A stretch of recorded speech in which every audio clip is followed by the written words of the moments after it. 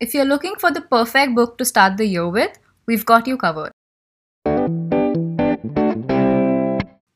Hi everyone, welcome to episode 2 of the 5 Minute Library. This is Ira and Piyushi, and we're exploring books that read you. Today's book is Your Best Year Ever by Michael Hyatt. So, Piyushi, tell us a little bit about why this is the perfect book to start 2021 with. I thought it was the right first read for the year because we're all trying to move past from the disaster that 2020 was, and I think we can all agree on that. So, this seemed like the perfect book to make that change.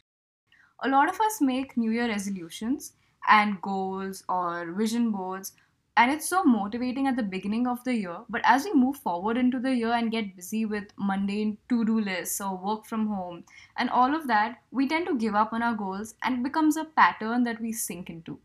This book helps you find the sweet spot between motivation, discipline, and habits. That sounds pretty cool. So, there are a lot of, self-help and motivational books out there, but why is this one so different? Right. So a lot of great non-fiction books cover things like goal setting, habits, motivation, networking, so much more.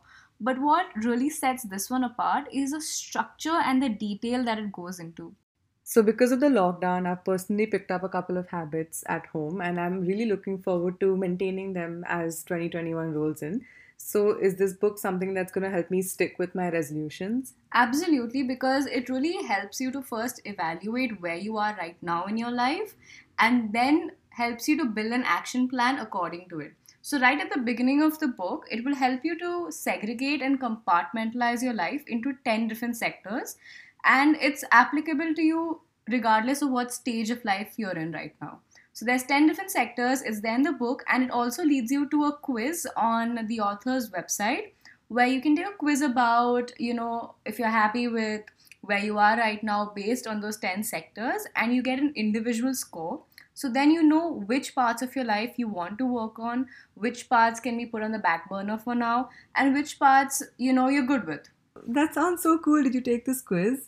I did. I actually had a 67% that I got on it, which is higher than most of my prelim marks.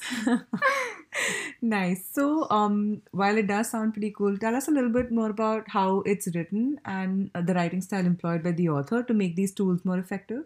Right, so what I absolutely love about the way it's written is that it's so well structured. Like it really dives into the smallest details and gives you genuine solutions that are applicable to real life, regardless of what stage of life you're in, whether you're a student, a parent, you in the workforce, whatever stage you're at. Each segment of the book starts with explaining in detail the things that may be holding you back, the how and why of your limitations, and ends with a detailed action plan that you can follow to overcome this.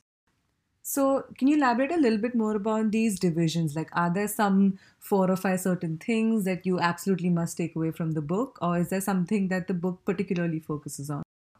Michael Hyatt introduces the 7 boxes that every goal must check to be an attainable one. A lot of times we tend to, set goals, we don't really reach there, and then we try to make changes to the way we execute our process. But what we fail to realize is that maybe the goal in itself is unrealistic or too idealistic to the point of delusion. So, it sounds like a really practical book that you can actually put to use in daily life with like execution based steps. Is that it? Absolutely, absolutely. Those are the kind of books that I always recommend to my friends where it's not just pure motivation because that will die within a few days of you reading the book. Okay, so for all of our 5 minute listeners out there, are there some quick main takeaways from the book that you'd like to discuss here?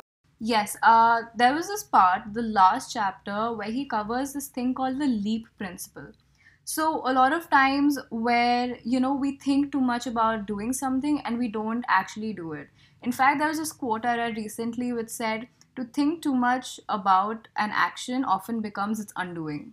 And it really, really spoke to me and applies with the leap principle. So, it's a tool that can be used against procrastination, self doubt, imposter syndrome, and so much more. It talks about how you can leap into action and move from talking and thinking about something to actually doing it without rushing it. Thank you for summarizing that. We really hope that our review of this book helps you leap into a better year and hopefully a super successful 2021. We're going to conclude this review. Our 5 minutes are up, and we'll see you in the next episode. Thank you. See you in 5.